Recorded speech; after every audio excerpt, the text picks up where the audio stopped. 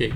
Good afternoon, Kunal. It's a pleasure to have you on Prime Time, this podcast that we run at Prime Venture Partners. Welcome to the podcast. Thank you, Amit, and thanks for having me. Hey, Kunal. You just told me something as we were just getting set up for the podcast, which is that I said, "Hey, would you mind, putting your phone on silent?" You said, "Hey, my phone's been on silent for the last 12 years." Maybe we could start with that. What is that about? I guess the objective of phone rings or text alerts is to distract you from doing what you're doing and divert your attention to that important thing. What I have learned is I decide the times that I want to get distracted or disturbed versus kind of anything else kind of distracting and disturbing me. For me, my thoughts are more important than anybody wanting to reach me at the time they want to reach me. So what I do now, I'm a prompt at responding, but not at the triggers that anybody else wants to decide for me. So it's been great for me. It allows you to have good thought processes and not distracted by these constant distractions of notifications, alerts, ringtones, and so on and so forth. Very interesting. We'll talk about FreeChart later when you are sending notifications and alerts to other people. But maybe let me go back to the early days, I understand you got your education in philosophy, right? Yes. And maybe this has something to do with your keeping the phone silent forever. So tell us a little bit about, why philosophy and what were the things that you learned and how did they influence your, career and your entrepreneurial journey? Sure. So I think I did not really think that I'll be doing philosophy like every other student.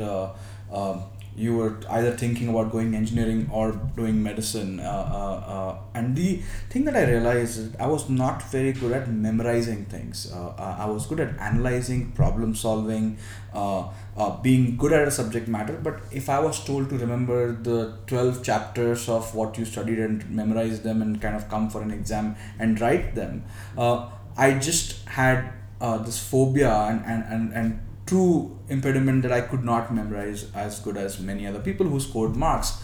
So I always felt that these guys are not as smart as me, but they still score better marks. It's just the way the system was measuring you.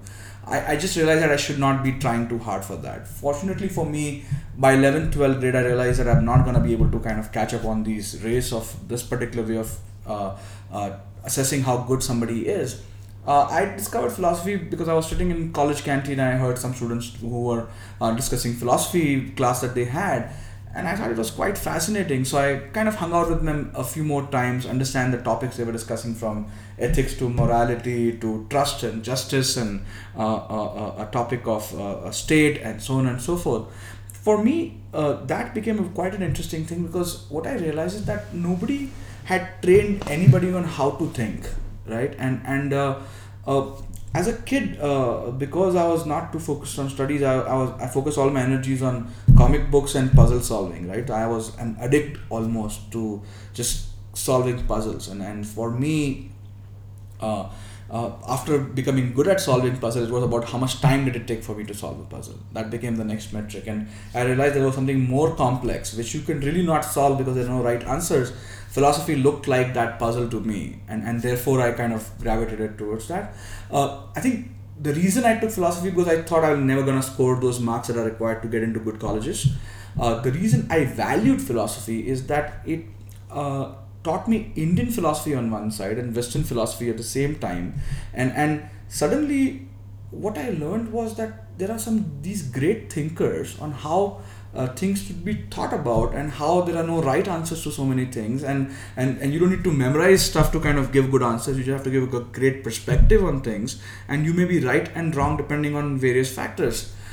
That for me was huge, right?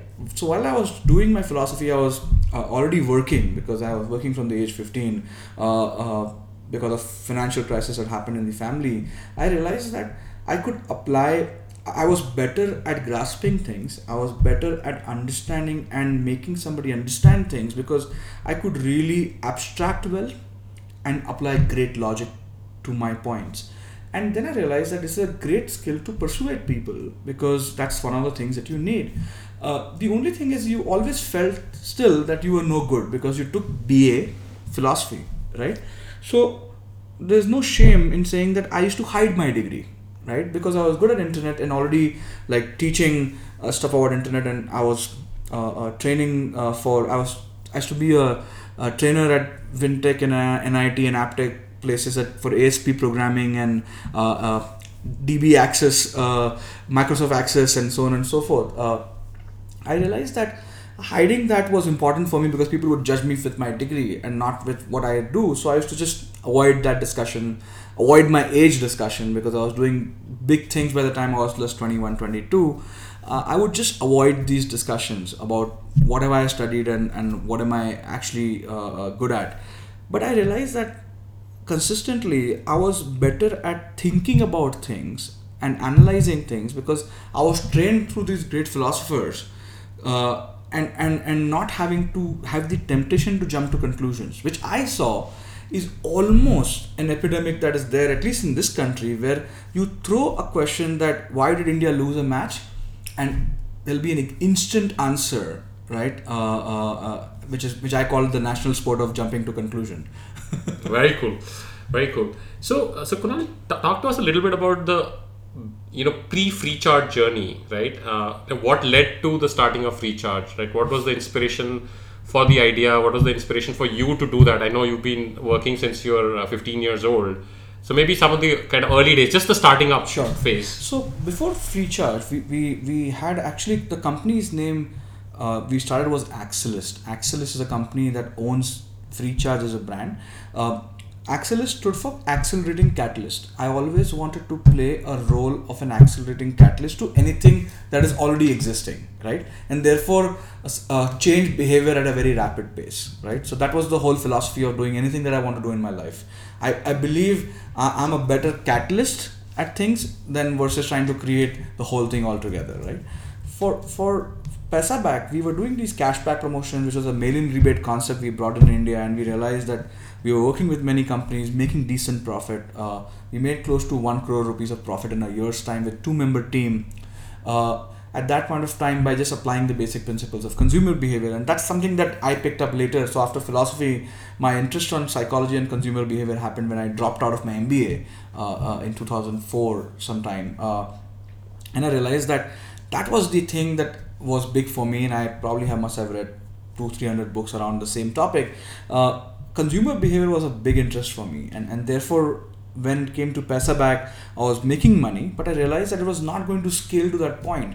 But during Paisaback, I used to work for Mobile Store as a customer, and we asked them that show us your data on how you're looking at things, and we found out that 95% of their invoices were of recharge and only 5% were of mobiles and accessories. I was like, wow, ये तो recharge है, इसको free कर दो. So more footfalls will increase, and retail sales is footfalls into average ticket size into conversion rate. That's the formula of retail sales. I was like, if you increase the footfall, everything else will just kind of fall in place, and therefore we'll have much larger sale. They're like, Kunal, you don't get it, but there's only 2% margin on recharge. You cannot make it free.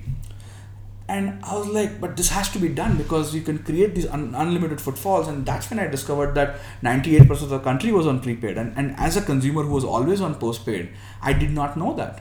And I was like, isko to free karna padega. And I remember I had called it Recharge Back initially because Paisaback results in Recharge Back.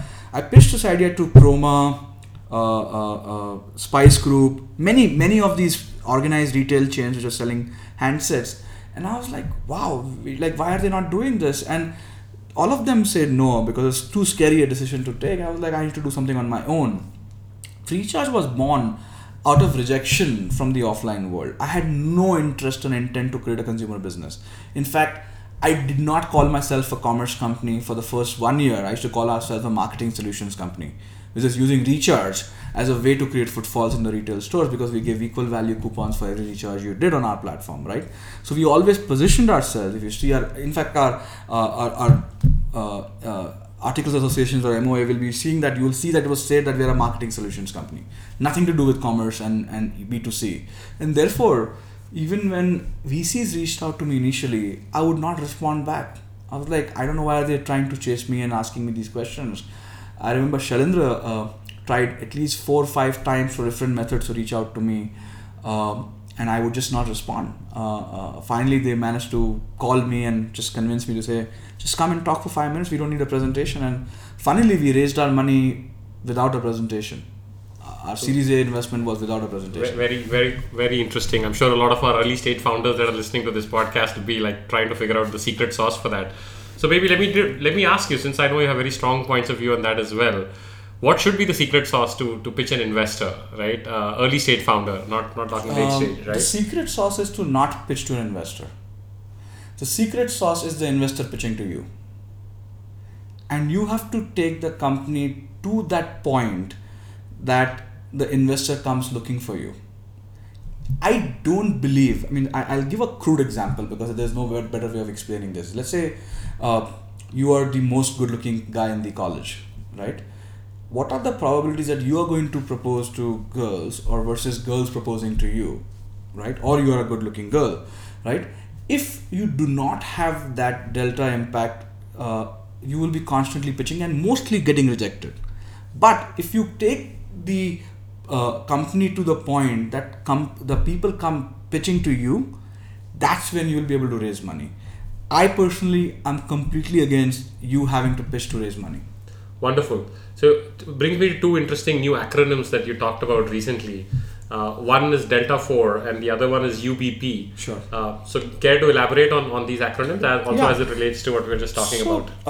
Post free charge exit, I had the opportunity to travel to different geographies. I did not take a single vacation in the 5-6 years I ran free charge. I did not get a chance to take a vacation. I'm fairly intense when I decide to do something. I said I should look at what's happening and I was more curious to understand what worked for me, what works for people for whom it's working, and why are people who are so much smarter than me not successful, right? That was a big question for me, and that's where the whole philosophy kida of me kicked in, saying that I need to find what's going on, why people who are smarter than me, like much better IQ, much better academics background, not become successful.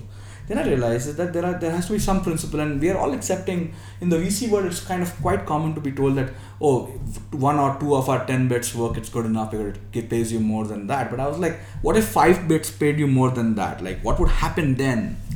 But I realized that the VC industry was not too old, and this whole world has been kind of fairly new. Nobody has thought about principles on how to pick good ideas, right? So thought about a simple idea that through observation and through studies of when you study genetic engineering and you study about genes and propagation and evolution and what causes virality and so on and so forth, came up with this own synthesized version of this. So explaining Delta 4 is actually straightforward. Whenever you think about humanity, it's constantly moving in one direction, which is more and more efficient, right? And this is not true for, let's say, an animal, right? If you ask a lion what was more efficient 10 years ago and what is more efficient 10 years in the future, the lion's answer would be, it's almost the same. Only in humans' case, we'll have a better car, better laptop, better phone, better spectacles, better watches, better chairs. Everything is going to get better, right? And everything that is a hurdle between the inefficient state and efficient state is a pot of gold, right? How do you unlock the pot of gold is to create enough efficiency that the humanity moves from state A to state B, which is the more efficient state, and the gravity of the old state should not hold them back. And I gave examples about let's say when you are think about, let's say, taking a cab, right? It is almost impossible to think to go back to the old behavior of trying to book a Meru or trying to wait for a rickshaw and so on and so forth, because a more efficient state, which is the cab aggregators, have kicked in, and it is the way to measure that is that you compare the old score. If you say, tell me the efficiency score of trying to get Meru booked out of 10, or you tell me efficiency score of getting an Uber out of 10, and most likely you'll answer like 2 out of 10 in case of Meru or 8 out of 10 in case of Uber and Ola.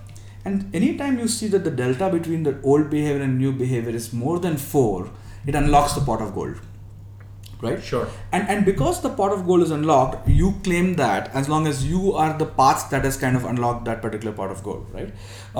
For example, if I give you a method on how to read books faster, which we just discussed before this podcast, and you are going to share your feedback, I'm not going to unlock the pot of gold because I've shared the efficiency method and nobody claimed the pot of gold. The humanity just moved to state B. And let's say both of us discover the best method of reading books and tell the whole world for free on Twitter, on social media.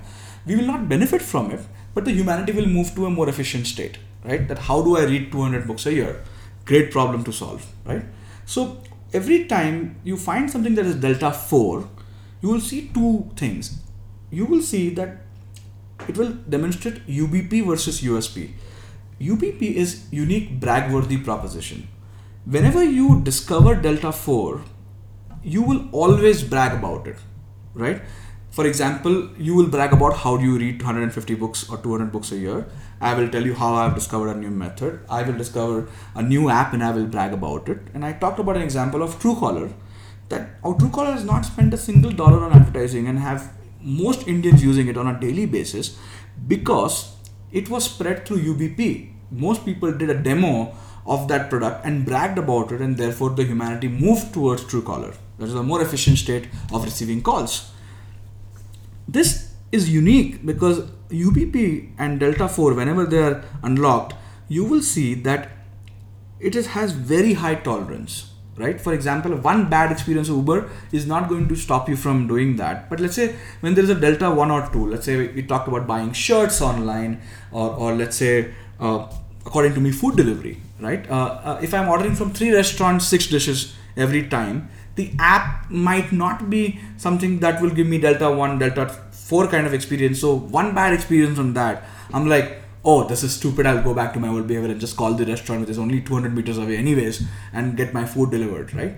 So the thing is, it's important for founders to build something that is massively brag-worthy, right? It's a good metric to solve for, and create a delta 4 in terms of efficiency. If you do that, you will see consistently wealth creation happening. But if you don't do that, I have seen massive wealth erosion happening. So it's almost like a state of thermodynamics where something is hot and something is cold. It's moving in that direction. But if you don't make it cold enough or hot enough, it will not move. Great. So Kunal, talk a little bit about some of the, not just the ups, but the lows through the journey, right? Sure. You got into a unique, brag-worthy proposition with FreeCharge, even though you probably started with the insight of the, invoices at the mobile phone store.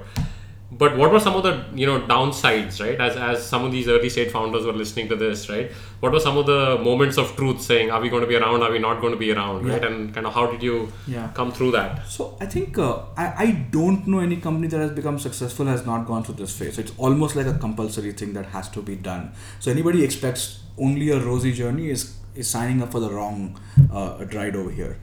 First, foremost, in our case, we had a strong UBP because we created a unique model where recharge was becoming free, and free is the biggest UBP of all, right? Anything that is paid a long time ago and becomes free becomes natural UBP, right? It's the biggest UBP you can think about. But what we had as a biggest challenge, we are operating out of Bombay. Not having a tech background myself, we just could not get a great team to execute the demand we were having.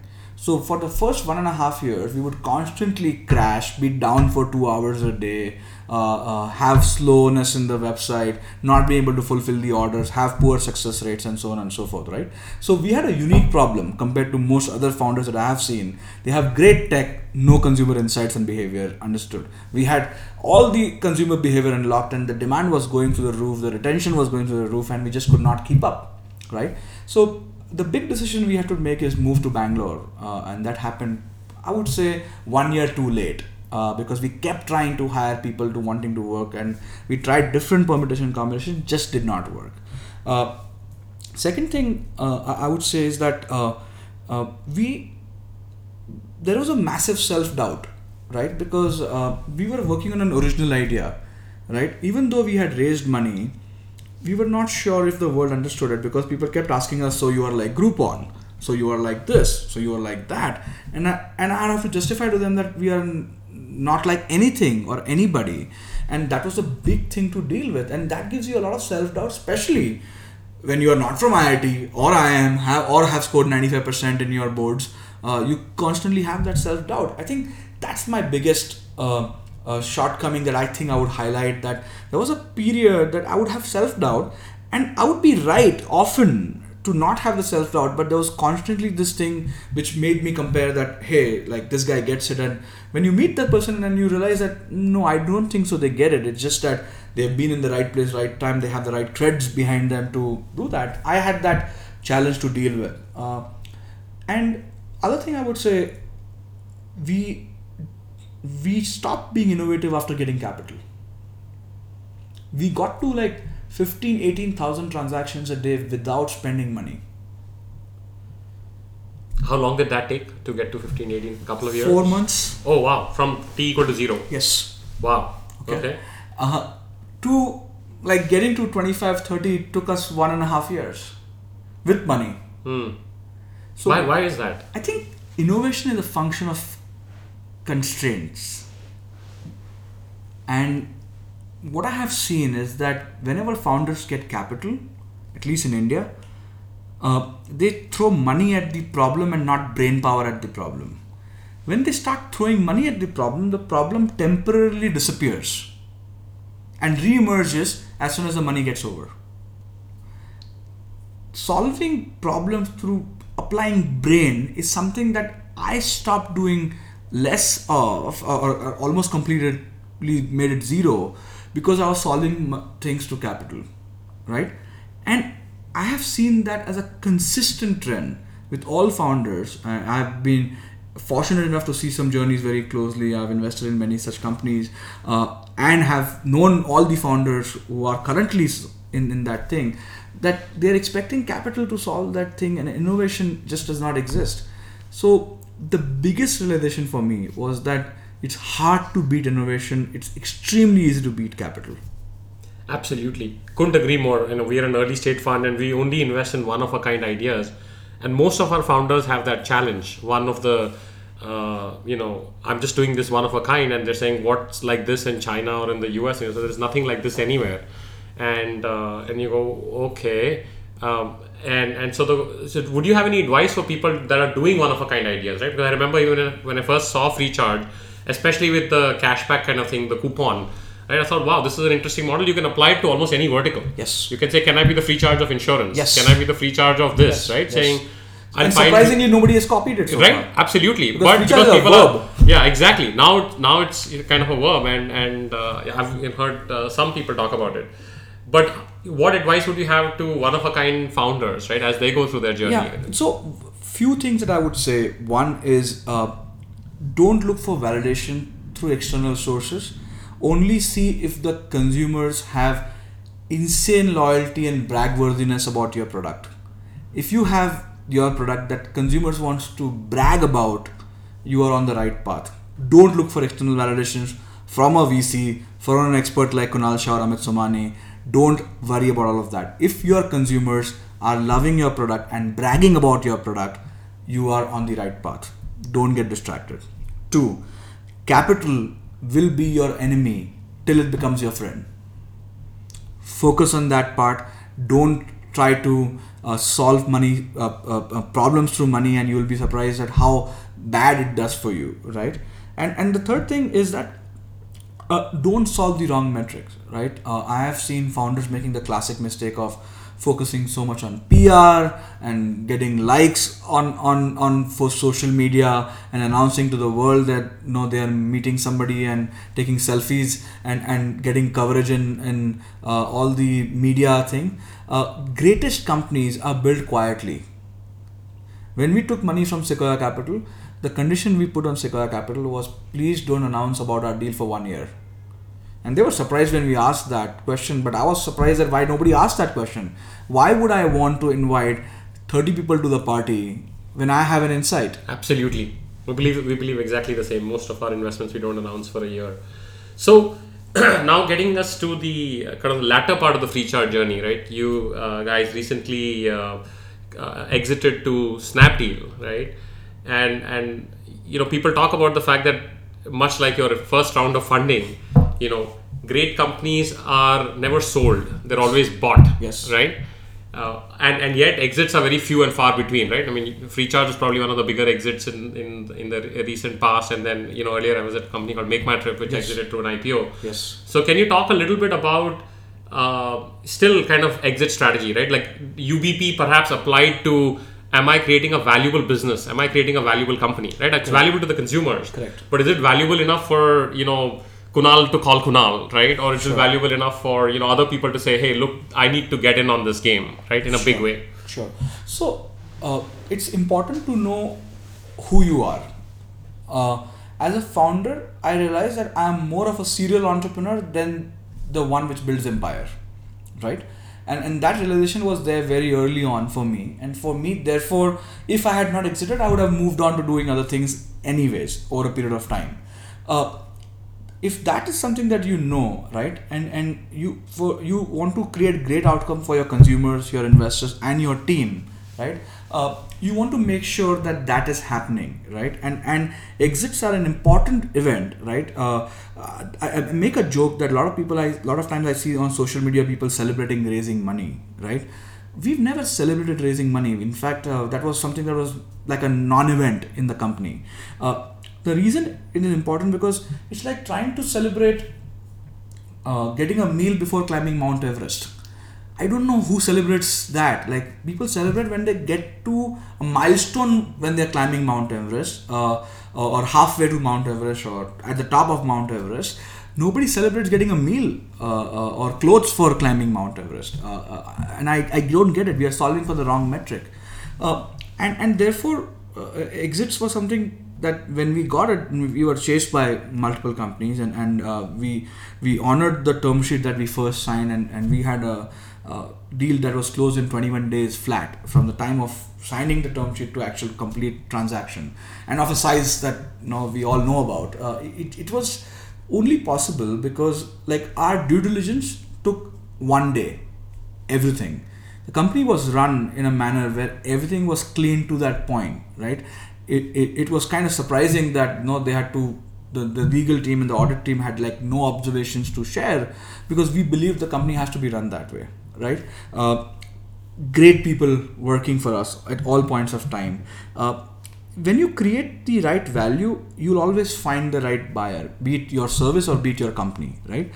We always believe that it has to be something that becomes brag-worthy. So we always thought that will Freecharge become brag-worthy for Snapdeal or anybody else who acquired us, and consistently is. I think we have probably doubled in value after the exit, which in most exits it does not happen, especially when they get acquired. They kind of lose value versus gain value, right? So one wants to focus on those things. In terms of exits, nobody can ever plan for it, prepare for it, or should plan for it or prepare for it. Okay, makes sense.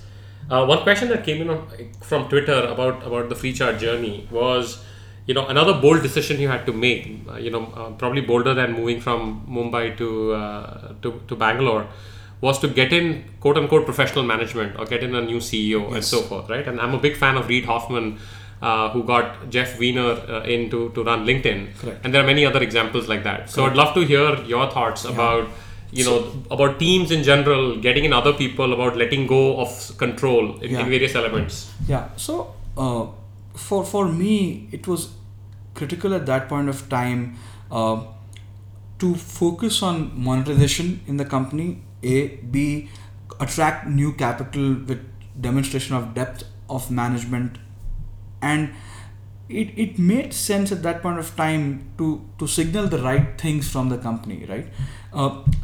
I was not retiring. I was pretty much working probably more hours than I was before, but so what I took over was fundraise and growth.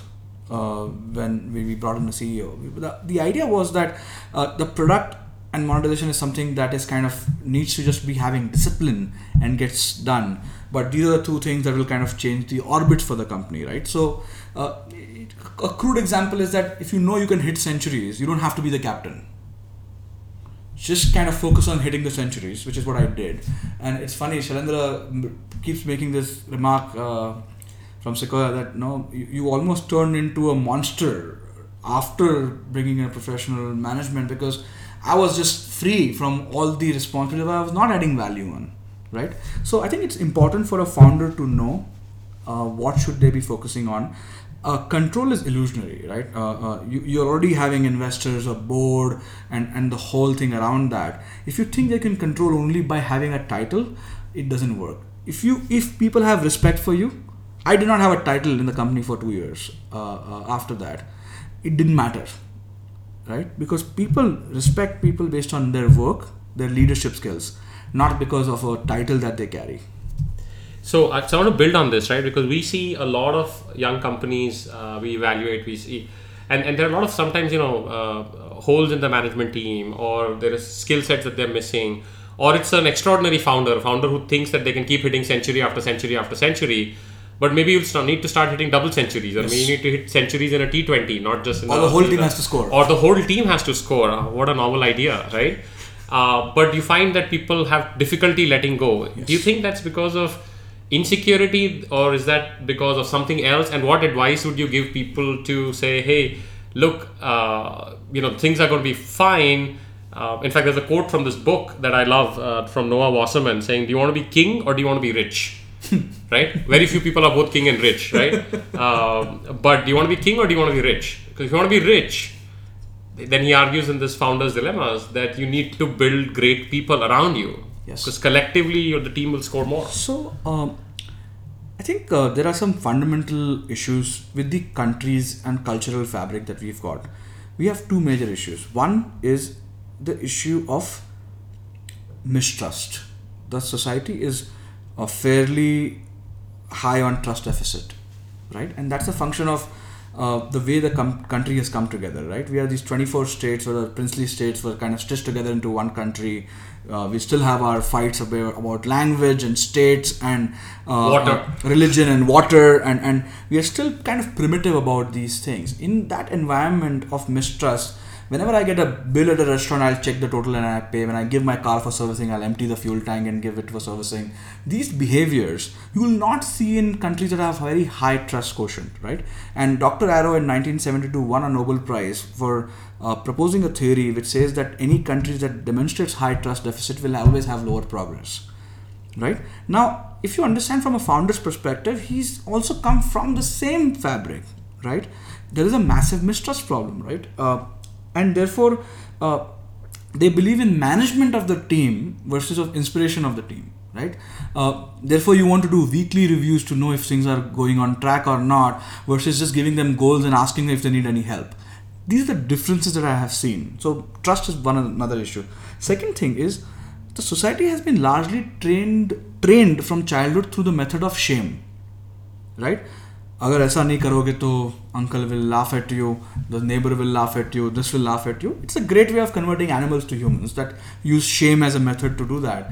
But shame as a method continues to be that method, right? And today, a lot of our decisions as adults are also driven by the shame that has been put into us very early on in life. Because of shame, we have massive fear of failure, right? Because we have massive fear of failure, we want more control. Because we want more control, we land up into tough spots all the time, right? I had the fortune to always hire people who were smarter than me, right? So all I had to do is just inspire them and make them feel more confident in that if I can make it, you guys are so much smarter than me.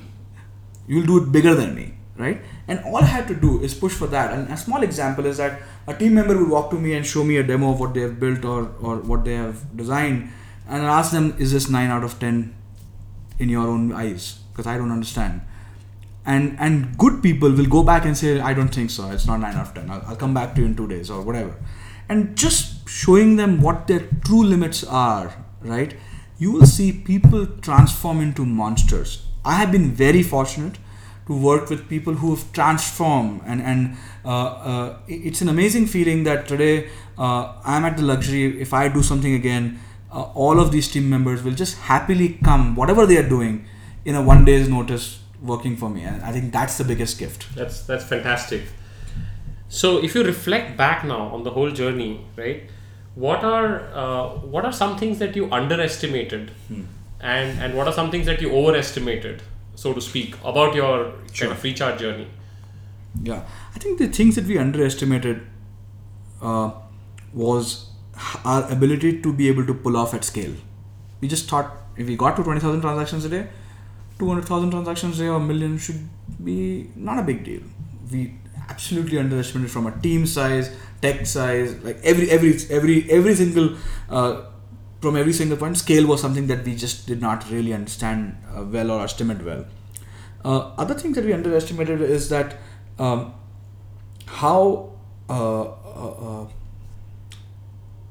role of let's say a city or an environment plays to a success of a startup, right? We just thought like IIT Bombay is here, we should be able to get talent and should just be fine. We are like 2 kilometers away from IIT Bombay, should be fine, and it doesn't really work that way, right?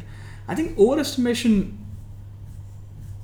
I would say, is that we just assume that we will continue to grow. Like we just assume that our innovative method of growth is good enough. No need to go on television. Do not realize that the television solves a trust problem and not growth problem. In India, and the realization came in a very, very interesting way. We did our first television ad creative and showed it to our team. And I asked my team members, please give me some feedback. What do you think about it? No feedback. Everybody is just smiling. So I asked them, why are you smiling? Like, give me a feedback. He's like, Kunal, we don't understand this. It doesn't matter. Now we'll be able to tell our family we work here. Very interesting. So for me, the biggest realization was that in India, television advertising and full page advertisements are not solving growth problem but trust problem. And that is something that we just kind of take it for granted, and we realize that we are these cool digital kids, stupid people do on television. It doesn't necessarily work that way. I think it's been fairly humbling, the whole journey. Great. So I know since you've sort of taken a lesser kind of role or whatever at Freecharge, you've been now traveling a lot, right? So maybe you can talk a little bit about both your travel experiences and what's next for Kunal. That's also a question that came in on Twitter, right? Where do you see yourself in the next several years or 5 years or whatever you want to talk about? So for me, travel has been quite eye-opening and always is for most people. For me, I have understood India better by the contrast effect of traveling abroad, right? I'll talk about a small example that I mentioned earlier. In Indonesia, I observed a very unique thing where every time there was a kind of a traffic jam situation, a random individual from the road would just start coming and resolving it. And almost every car that passed by that individual would give him a small tip for managing that traffic. And he was not a cop. He was not assigned to do this responsibility, but people valued their time and gave somebody a value in terms of money or tip for taking care of that. And therefore, I did not observe any honking or any of that. It was just solutions of problem and people paying a small tip for that. Then I realized that a country that does not value time, right, it's very rarely going to pay for convenience, right? Because I don't value my time. I'm very happy to honk my way through versus trying to say, let me pay $10 and just kind of move away from this inconvenient method. And that realization is something that you realize that you assume that in the US people are wealthy, therefore they do that. But when you go to Indonesia, you realize it's the question of attitude.